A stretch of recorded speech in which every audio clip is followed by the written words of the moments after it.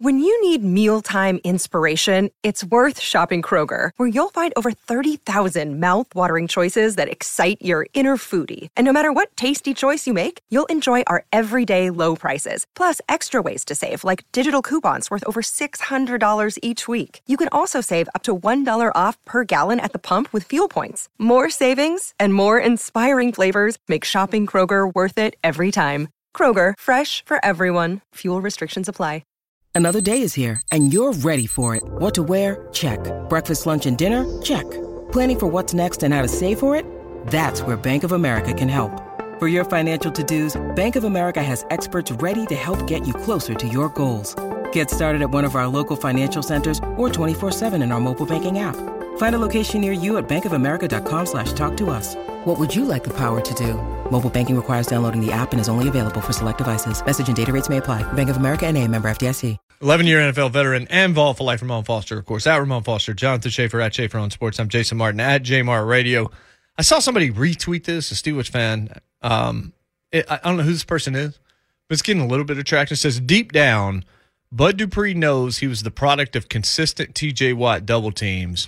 Bud Dupree was nothing without T.J. Forever grateful we never paid him. Bold take. We'll see how that goes for you on Sunday. That's a bold take, Cotton. Want to know how that strategy is going to work We'll see how that goes. And that's how we go to the Mark Spain Real Estate Hotline. Dan Kovacevic from DK Pittsburgh Sports on the line with us. Dan, good morning. How are you? Oh, what's going on, Jason? How are you? We're doing well. So based on what if you heard what I just said, how would you address the Pittsburgh fan that suggests Bud was nothing but a product of TJ double teams?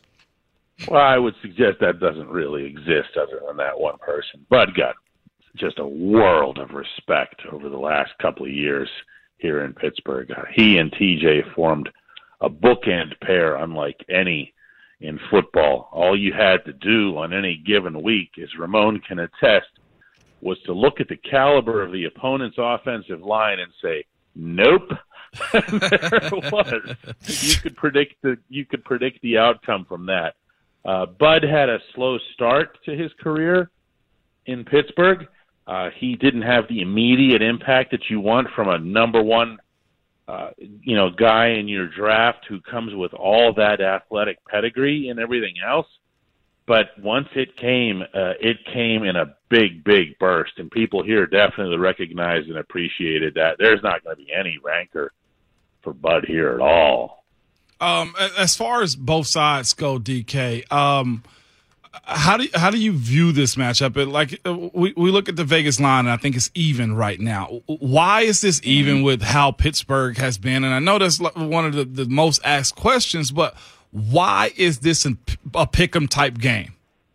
Because it's a pick'em type offensive line and it's a pick'em type defensive line here in Pittsburgh right now. Moan, I'm not just saying that because you're not here blocking at left guard anymore, but this line in Pittsburgh is, especially the interior portion, left guard, center, and right guard it's close to a catastrophe. And that's actually the kindest term that I can use to come up for it, within FCC guidelines. They're getting steamrollered. But then the defensive line comes along and gives up 200-plus yards rushing to Dalvin Cook up in Minneapolis. I was up there covering it. Still can't believe that I witnessed it. Mean Joe Green can't believe that he witnessed it. Ends up trashing the Steelers' performance there, saying it's one of the saddest things he's seen.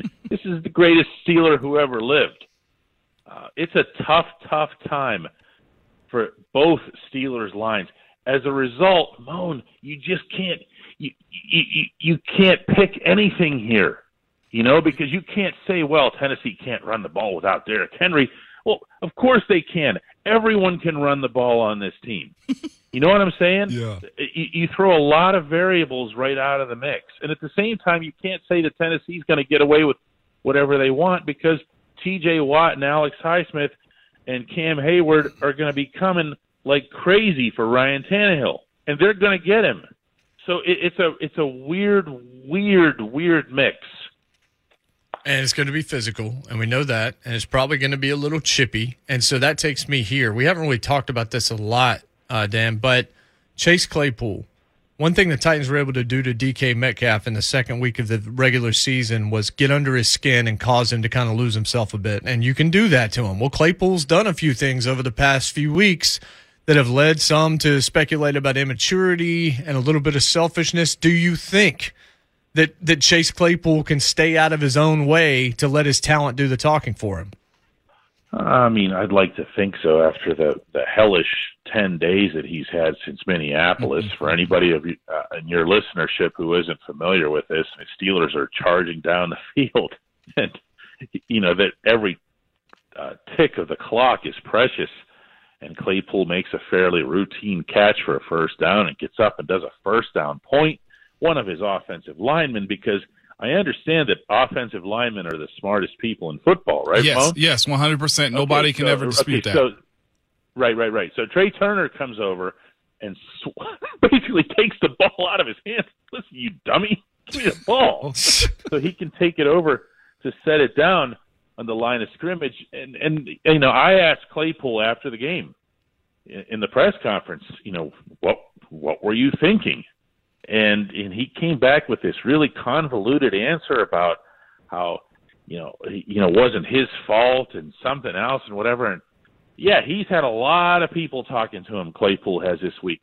Do I still think the Titans can get under his skin if they were to say something or poke him in a certain way? Yes, absolutely. You can't make something like that disappear in a week and a half. To that same point in that group with Pittsburgh, like you said, the offensive line isn't great. The run game is probably one of the worst it's been in a long time. But the receiver talent that Pittsburgh has, you mentioned Chase Claypool. What about Deontay and James Washington and Pat Freiermuth? What kind of issues can it cause for this Titans defense? Well, Moan, you know better than anybody where that actually starts. Yeah, all of those guys. That starts with the Canton-bound franchise quarterback. Yeah. And when we saw in Minneapolis the Steelers start their amazing comeback, they're down 29-0 in that game, and Ben Roethlisberger just says, I'm sorry, I'm not done here yet today. And he starts firing the ball primarily to Deontay Johnson, who's now a legit guys, even though you don't hear the name that much, he is a legit top 10 wide receiver in the National Football League. And I'm not saying that as an opinion. I'm saying that with statistical verification.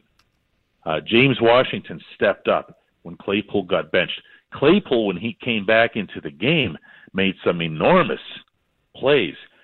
Pat Freiermuth had the very unfortunate situation at the end where it looked like he was about to catch the touchdown that would have, continued the greatest comeback in franchise history, and Harrison Smith, the safety from Minnesota, swatted the ball away. But Freiermuth has been excellent. The Steelers have receiving weapons. They're apparently going to be moving more toward the offensive style that Ben prefers, which is the no huddle. They're going to do that earlier in games because it's been effective, and maybe that'll open up the running game for Najee Harris behind this miserable offensive line. And you try to negate those guys. You know what I mean? Yeah. So who do you believe in the AFC right now? And the answer can be nobody if you would like to go that route. Yeah, I can't go nobody after last night. I can't go nobody after Kansas City wins 7 in a row, and the Chiefs have done it principally with defense. Like, anytime you see the Chiefs succeed, you're only ever going to hear the same 2-3 names, okay, including last night, because, Patrick Mahomes makes the pass to Travis Kelce, and Kelce goes all Gronk right through everybody right down the field. And all you hear about is those guys. But the fact of the matter is the Chiefs' defense has limited opponents to 12 points a game over the last month and a half. That's where all of this is coming from.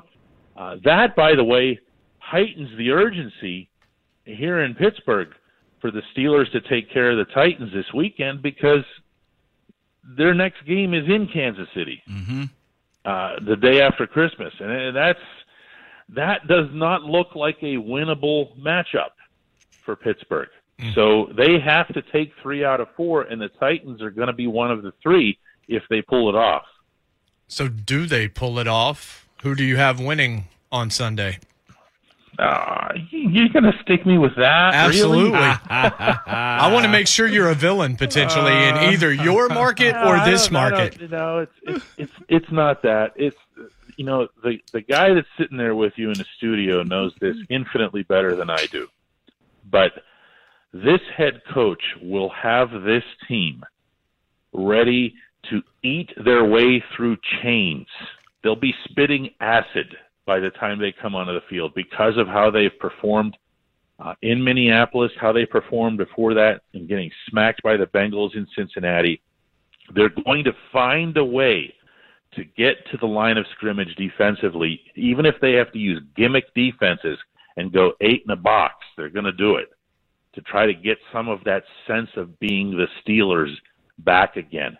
That is a problem for Tennessee. However, the tangibles on the ground, as they like to say, remain that the Steelers don't have an offensive line and don't really have a healthy defensive line.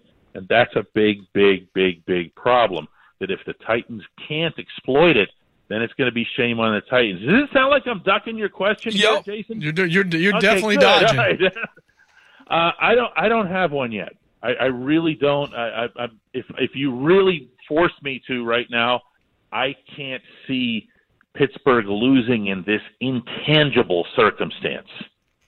Okay? I do think the Steelers will find a way at home in this circumstance to prevail.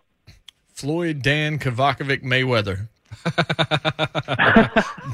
Ducking and dodging, yeah. Effective. We appreciate the time, Dan. It's good to catch up with you, and I don't know why anyone would hire Ramon Foster, but you're someone who's taken that plunge, so more power to you, and thoughts and prayers. I bet you they like a left guard, huh, DK? I'll bet you they take you back in a second, 73, just like that. Just like that. Thank you, Dan. We appreciate it, brother. Merry Christmas to you. Take care, guys. Indeed. That is Dan Kovacevic.